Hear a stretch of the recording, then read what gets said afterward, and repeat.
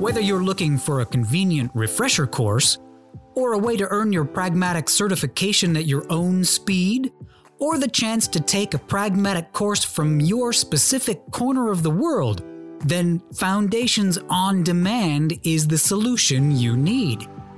Get the same great content, tools, and templates our Foundations course is famous for in a flexible and easy-to-use online learning platform.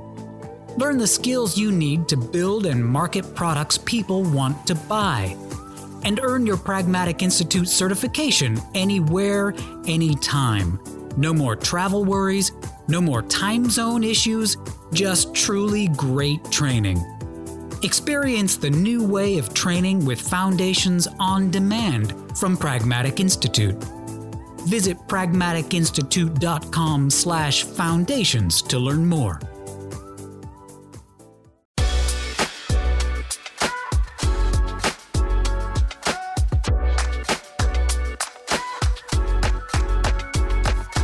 Hello, and welcome to the Pragmatic Product Chat series, where we tackle the biggest challenges facing today's product management, product marketing, and other market and data-driven professionals with some of the best minds in the industry. I am Georgina Donahue, Director of Community at Pragmatic Institute, and I will be your host for this episode. Pragmatic Ambassador Paul Meresanu is our guest today, and he's here to talk about how to unleash the power of data to craft a winning product. And it is always such a pleasure to chat with you, Paul. Thanks so much for being here. To get us started, why don't you tell us a little bit about yourself, how you got where you are now, and why you're so incredibly passionate about what you do? Hey, Georgina. I'm super excited to be part of this podcast. And to not bore you too much with my background, but just focus on the important pieces, I would actually start by saying that I actually spent around 10 years, a little bit more than that, in B2B software SaaS companies in various roles and got now to leading product teams. And with that, I actually also have a bit of a focus when it comes to data coming from my engineering background. That background is actually a bit diverse. It spans couple of domains such as observability, cloud, and also the automation space. And you can imagine all these spaces bring together very varied challenges when it comes to data and also vast amounts of data with them. So I really am super excited to be here, and I would really love to share a lot more about how data is impacting these areas and also how data is impacting the domain of product management and hopefully share some best practices with you folks here on the call. Oh, I'm really excited to dive into it. And your knowledge and your background is so deep that I'm really excited for you to share your experience on how we can really turn individual data points and stats pulled from the ether into a really compelling through line that guides our product's growth all the way from the beginning of the life cycle to the end. So let's dive right into it. First, can you talk a little bit about how you have used data in the past or how you recommend others use data now to really decide which path to take, right? When you're trying to make a choice for your product or when you're starting a new product from the beginning, how do you choose which path to take? And moreover, how do you show the rest of the organization why they're going to go there? That's a really great question and a really great problem to have, to say so, although it sounds very challenging at the beginning. And I'll take you to one of the first lessons I actually learned very early on in my career. I think when it comes to data, it all starts with gathering the data for your product strategy, actually to build that up. And when it comes to gathering the data, I'll take you back to a story which comes from the year 2017, although it's, probably not that far back as many people would think. And I'll take you to a space which kind of is right now a commodity space, but back then it was a very dynamic space, and that was the continuous delivery space, which I was active in that year. And the challenge that we were facing at that point in time is we needed to stay ahead of evolving market trends and customer demands. So to do that, me and my team established, first of all, as a starting point, a very robust data collection process, leveraging a combination of user feedback, analytic tools that were some in the back end, some in the front end of our product being an application, web-based SaaS application, which actually allowed customers to enable a continuous delivery workflow for their applications. And to go back to the data gathering process, the last bit of the whole data collection pipeline, so to say, was made out of market research that was combining insights from users on certain forums, potentials, and evaluators, like the golden triad or triangle of data coming from the market. So my team actively engaged also with customers to gather those insights through surveys, interviews, and user testing sessions. So that's how the whole story started with the data gathering pipeline and the process of that. And by collecting that first-hand data, and I think that's quite important for building up a robust data collection pipeline, we need to go beyond just behavioral data that you collect from your product, be it backend or frontend data that you collect. So we need to go into deeply understanding the pain points and challenges that customers are facing. And in my particular story here that I was facing in 2017, the biggest challenge that they were having is that they weren't able actually to automate continuous delivery workflows for their microservices applications. And how did we actually come to that conclusion, or what drove our conclusion? We had some hypothesis based on the fact that some of our customers tried to build a workaround our product and actually relayed some of the work that they were doing to our support team and customer success teams. And the data that we got was not only one ticket, but it was happening actually at a very frequent point in time, like almost every month we had a ticket around that, which somehow inferred a workaround that was always the same in the same pattern. So through that data that we got, the data that we got was basically, let's say, the trigger to identify that we need to start investigating based on the pipeline that I just described that we built. And when we realized, especially that one of our biggest customers was actually in the process of transforming their application architecture from monolithic to microservices, this showed us that this opportunity had an immediate upsell potential, especially with larger accounts. So what did we do from there on out, you would ask? We actually looked at market research and analysts and reports and forums where people are chatting, especially our product forum, and we discovered that beyond the support tickets and beyond this major customer that was doing this re-architecturing, there were a ton of other such cases and also some knowledge exchange by the community. But the data that we took away was not only for us to validate that that's a problem hypothesis that is worth pursuing, but also to educate our executives, our leaders in the organization, and to show them the business potential of the problem that we wanted to solve actually. And what we did with the data is we basically built a narrative around that data that showed the entire continuous delivery market landscape, which was quite fragmented, and also showed the potential, or highlighted the gap that there is a chance for our product to stand out.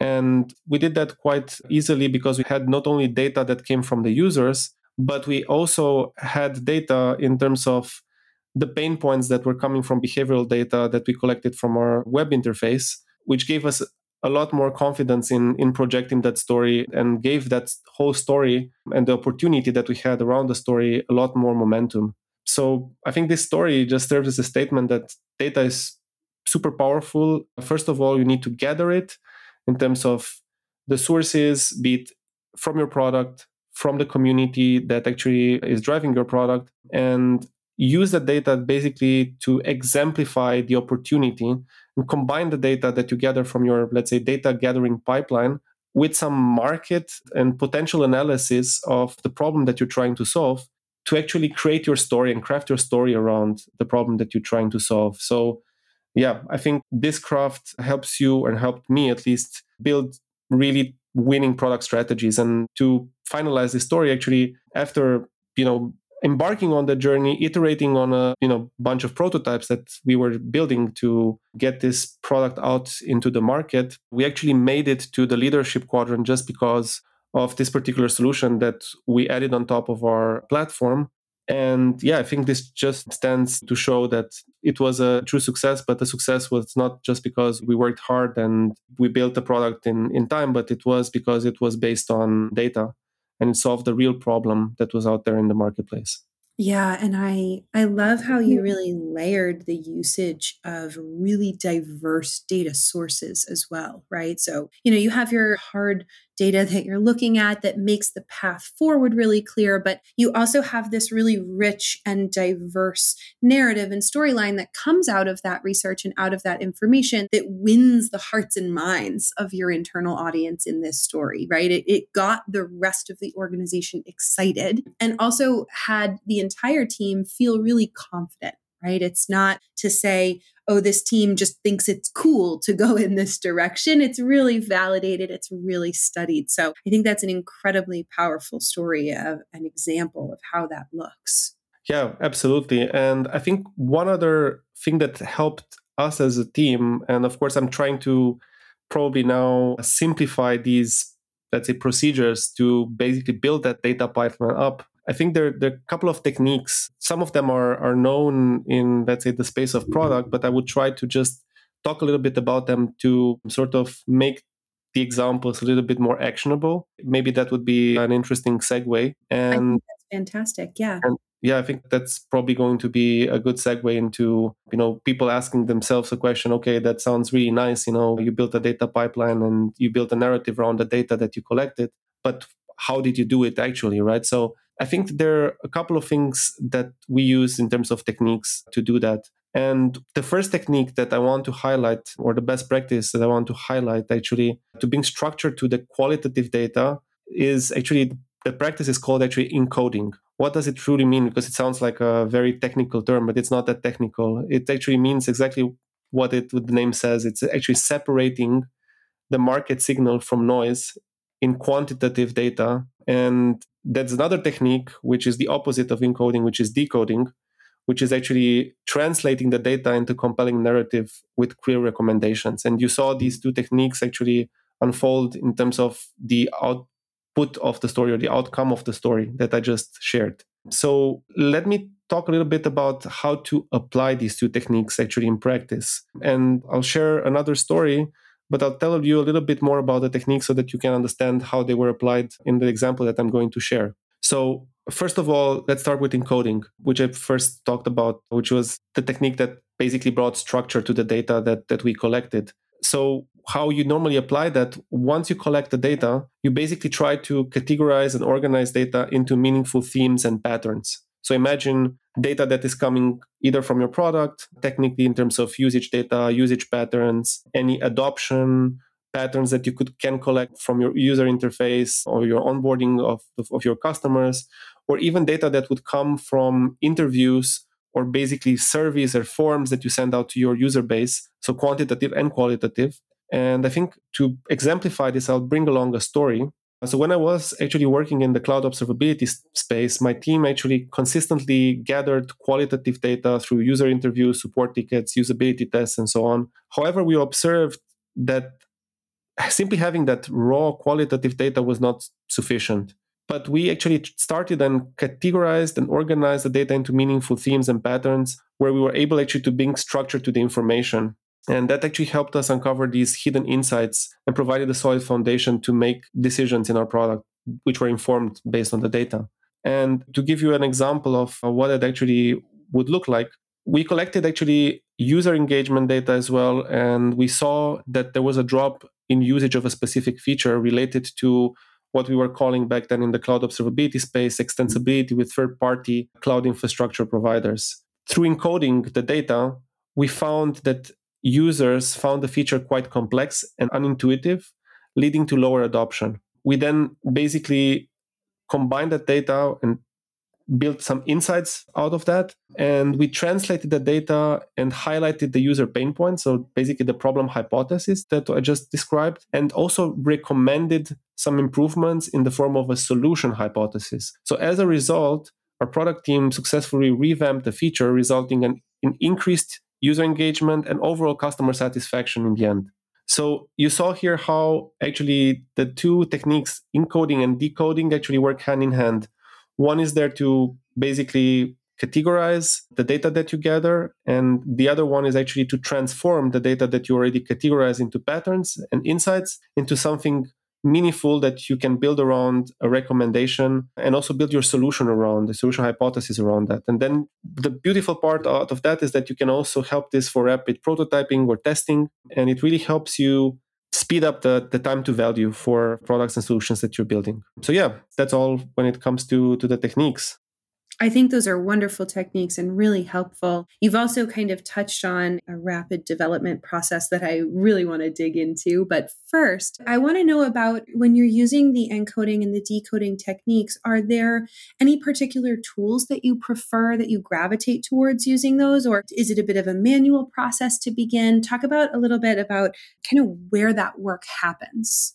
That's an awesome question. And yes, there are definitely, as always, some tools in the process. We product professionals really love our tooling.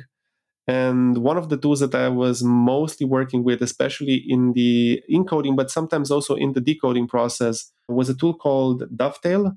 The beautiful part about this tool is that it allows you actually to upload the video recording or even the audio recording of any interview directly into Dovetail. And what Dovetail does is actually transcribes the data for you. And the only work that you need to do, and you and the product team need to do, is actually create meaningful categories that could be applied and tags that could be applied on the transcript to basically group the insights under certain patterns. So, to give you the example of the extensibility problem that we discovered in the observability space, cloud observability space that I was talking about previously. So, what did we look at in terms of patterns? We looked at onboarding and the level of satisfaction or insatisfaction that the customer actually expresses when onboarding a certain technology or a certain extension for certain technology within our product. We looked at actually the level of satisfaction or dissatisfaction again when it comes to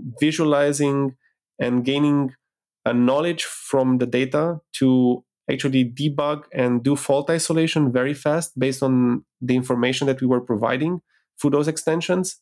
And last but not least, the reporting part of the experience. So, how was the data actually being packaged and reported within the enterprise that was using that solution? So, with breaking down the journey in these three steps and thinking about grouping some, dissatisfaction, some patterns, some insights that are coming from, using that experience, and then the reporting part helped us actually define our tags in Dovetail, which then you can automatically actually apply. And based on those tags, you can actually group certain insights for your development team and for your organization.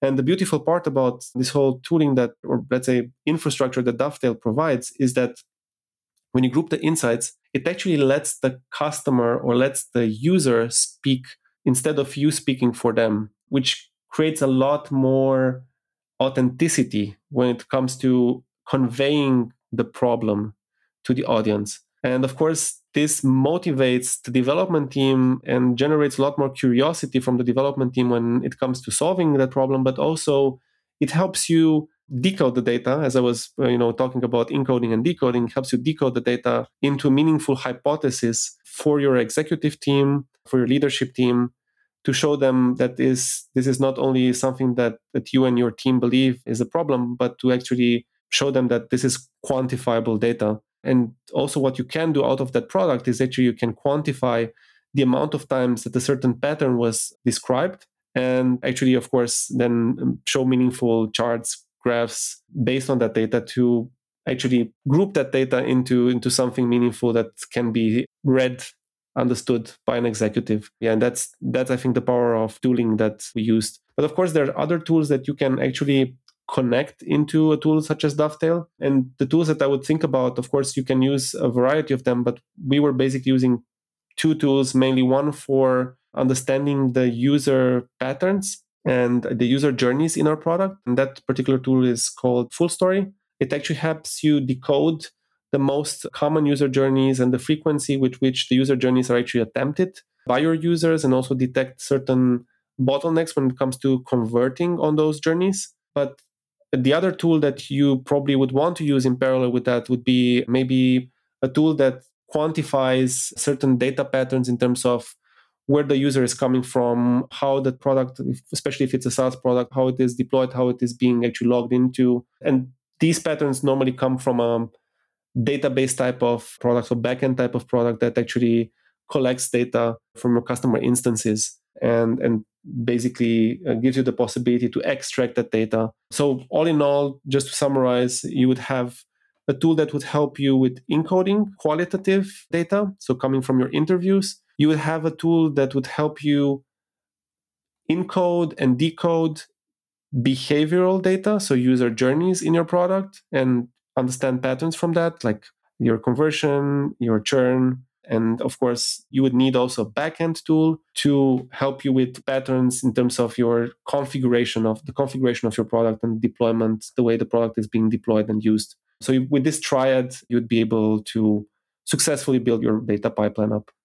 That's a really fantastic breakdown. I love that you've talked to us about the high level strategy and the approaches, but also a deep dive into the step by step that you have used to do this successfully. Because I think one of the biggest challenges that product folks have is they gather a lot of information, they gather a lot of data points, but then the challenge is how to turn it into a data story. So I love what you've said about that and how you really make it real and you leverage these tools and also your experience to really make it real and bring it to life for the development team as well as for stakeholders. So because we talked a little bit about development and the development team, I'd love to dive into more about that and how you are taking that hypothesis that you've developed as part of the discovery phase and how you're really using that in a hypothesis-driven build process.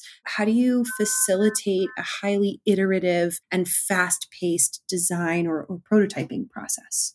That's a really great question. I really love it. And I'll take you back to another one of my examples from the cloud observability space. And I think here I would actually take you to an example which takes me back to when we wanted or we saw a significant drop in user engagement, of course, looking at the tools that I just described. And this was actually coming from onboarding of Kubernetes clusters that we're actually monitoring for the purposes of providing cloud observability to our customers. And by analyzing the data, so we actually looked at data from multiple customer instances, we discovered that the users actually struggling with a particular feature. And that feature was actually part of the onboarding process. And that was the feature that helped actually customers to deploy the monitoring at scale through a code-based approach. But the way we were structuring that approach, where it was a very manual process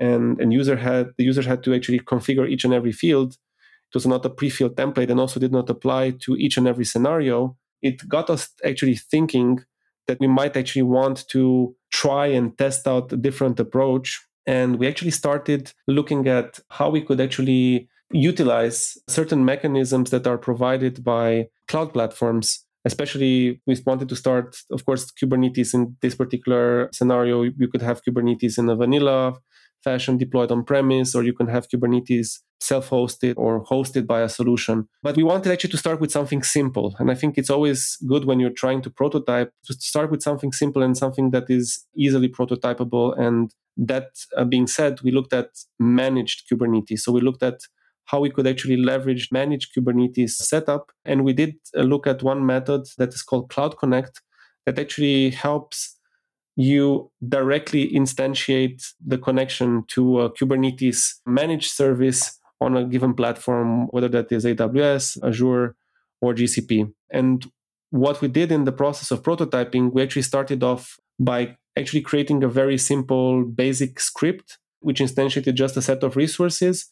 And we tried it out internally, first in our development team. But what we did do when we went out to prototype further and do further validation internally, and I think that's another important aspect when prototyping, if you really want to do a fast prototyping approach, you need to start with a customer zero mindset. What that means is you need to have an internal customer already determined that can give you fast feedback on your prototype. And for this particular scenario, we took the SRE team, so the site reliability engineering team, that was mostly familiar and was mostly working with managing Kubernetes clusters. So they knew the technology and they could actually help us understand if the, let's say, script-based, Helm chart-based way we were trying to do this makes sense. So what we tried to do next, as we just tackled, first of all, the formatting part of the script, we tried actually to break down the onboarding journey into various steps.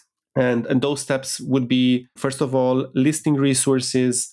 Then it was actually showing certain attributes, whether there were the mostly consolidated metrics around the clusters that we were monitoring, and showing them in a meaningful way as an export. And the last one was actually consolidating data from multiple such instances on multiple cloud environments. So by breaking down the journey, we actually were able to, for ourselves, first of all, when we're building out the prototype, define what the MVP would be for that particular journey. And we came to the conclusion that the MVP would just list the resources, just purely list the resources without any hassle to output metrics in a certain format. So we went with that. We went with a very simple prototype, and we were able actually to build out a demo instance that actually was able to connect to one of our test clusters on AWS. And we showed that to multiple SREs. We did user testing sessions, basically where we walked them through a scenario where they would be actually in the position to onboard such a managed, let's say, Kubernetes cluster on their particular environment. And what is also important when you do this user testing sessions and these fast prototyping approaches with the customer zero is to always work with your user research buddy or with someone from user experience, definitely, that helps you structure your interview with very open-ended questions. And why that is important is because you don't really want to bias, especially you don't want to bias a very technical user, because normally, and probably for the technical audience out there that is in the field, we all have our quirks, we all have our silver bullets, or we have our ways of doing things. But by just asking open-ended questions, you can actually understand the sentiment behind what is being said or what is being done when the user is testing the prototype. So with that being said, we actually did those sessions, and we also set out some success criteria for ourselves. So the success criteria that we set out was that we would actually have a success rate of completing the journey to list the Kubernetes resources of at least 70%. So 70% of the people that we interviewed. And we managed to actually complete that. But most importantly, we managed to gather learnings from those interviews, so user testing sessions that we had. And those learnings actually helped us evolve the MVP and additional phases, the two other phases that I was talking about. So basically the metric output phase and the multi-cluster reporting phase. And that was very valuable for us because it helped us actually build out a roadmap and a backlog based on that information. And it also helped us work with the development and user experience team in a much more of an easier way, where we had all that data in place, and we basically knew what we were aiming to solve. We had basically our North Star already defined. So yeah, as you can see, breaking down the user journey, thinking about the customer zero before you go to real customers. And of course, it's also very important once you build out the MVP, when you get to a stage which you already validated with your customer zeros, is, as they say, you are not the user, so you shouldn't act as one. So take that prototype, the simple prototype, and go out to a trusted partner or customer to validate it before you take it live and bring it to production. I think that's a good example of fast prototyping and using data to drive the iterative prototyping experience. Yeah, I totally agree. And from this story, it's really clear that, if you're moving really fast, but you have data and you're staying really true and checking yourself that it's true, authentic data, then you have an iterative process, right? If you're moving really fast, but you don't have high quality data or you don't have any data at all, then you're just making stuff up, right? Exactly. Then you're just playing around. I'm really fascinated by some of the components that you touched on that are almost very scientific, right? The science of this process, but also there are so many that are an almost artistic impression. So kind of blending the art with the science. Do you find that there are particular characteristics of the folks that you work with, either on the product team or the user team, that make people more or less inclined to succeeding in this type of a blended work? That's a great observation. And I think everything that we do in the product space is a bit of both, a bit of science and a bit of art. But to get to your question, to think about the people that, I work with mostly or worked with in the past, I think there are different types of personalities, but especially what I observed is that on the user experience side, and I think that's that's the key partner here in creating a data-driven culture, I believe, in within the product organization, engineering organization, is to have a user experience partner that is really analytical and curious, as curious, probably more curious than you would be as a product professional, and that is really after data. And I think another critical aspect to make this work, especially on the science side, is to have an engineering counterpart that is really driven by numbers and by data, but not numbers in terms of velocity or delivery KPIs, but numbers in terms of user value and outcome and not output. Meaning looking at things such as behavioral metrics, adoption metrics, and of course, the last element of making this successful, making this art and science work together would be an executive team and an organization that is truly bought into product-led growth and actually is investing in understanding what product-led growth actually means for the organization.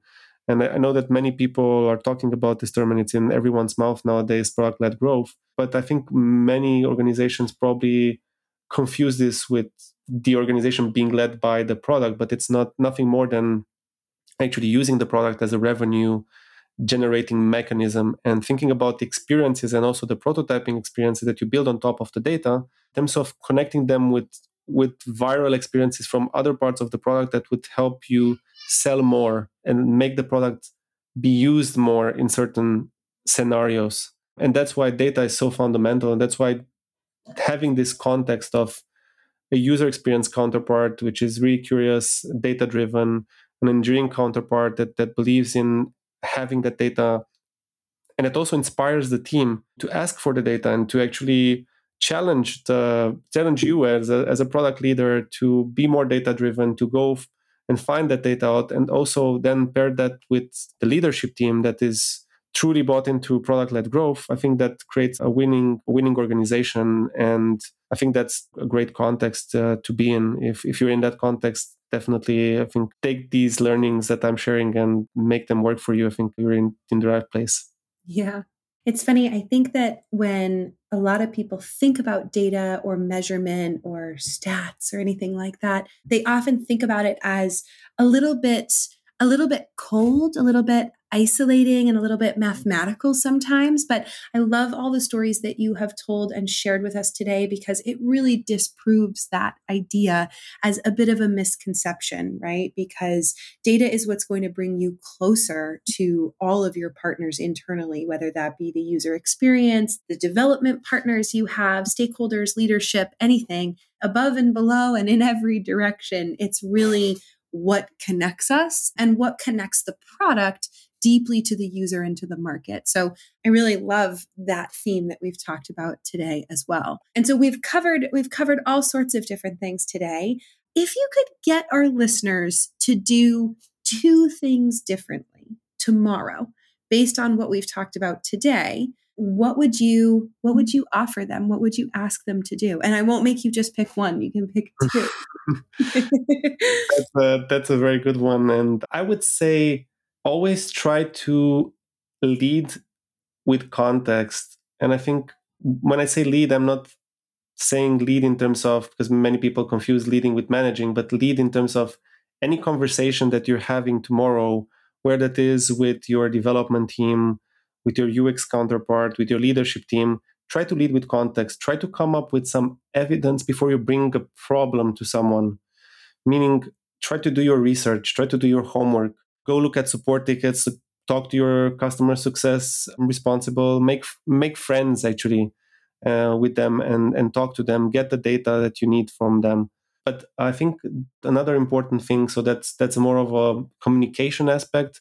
And the second thing, which I believe is very important, is try to experiment with the tools that you already have. I've seen in many organizations go after very diverse tooling when it comes to gathering the data, displaying data in certain forms and formats. But believe me, if you have a database already out there, if you have a tool that can gather behavioral user data and you have a set of bright minds that can combine that data, go out there and build your dashboard, your own product dashboard. And I would actually go for a bonus third one. And the third one would be actually break the barriers to your organization, the communication barriers to your organization with data. Bring that data, build that dashboard, bring that evidence to your entire organization and let them know why you're actually going after a certain amount of opportunities and what that actually brings. You will actually see that people will be much more open to collaborating with you and actually sharing what is going on in certain departments, and you'll be able to drive results a lot faster. And I'm thinking here about people in sales, people in pre-sales, even people in support. They will be also much more engaged to the product. So yeah, if there would be three things, I think that those three would be things that I would actually encourage the audience to do starting tomorrow. I hope they do it because it's wonderful wisdom and really good advice from top to bottom. Thank you, Paul, for joining us today and for sharing all of your experience and your insights. This has been a wonderful conversation. My pleasure, Georgina. It was a really great conversation for me too. And I really enjoyed being on the podcast, enjoyed actually sharing all these stories with the audience. And yeah, really encouraging all of you to take them to heart and put data in everything that you do in product, because I think that will make you very successful. I agree. That does it for today's episode. Thank you for listening. Don't forget to join us next week when we tackle another great topic designed to help you elevate your product, your company, and your career.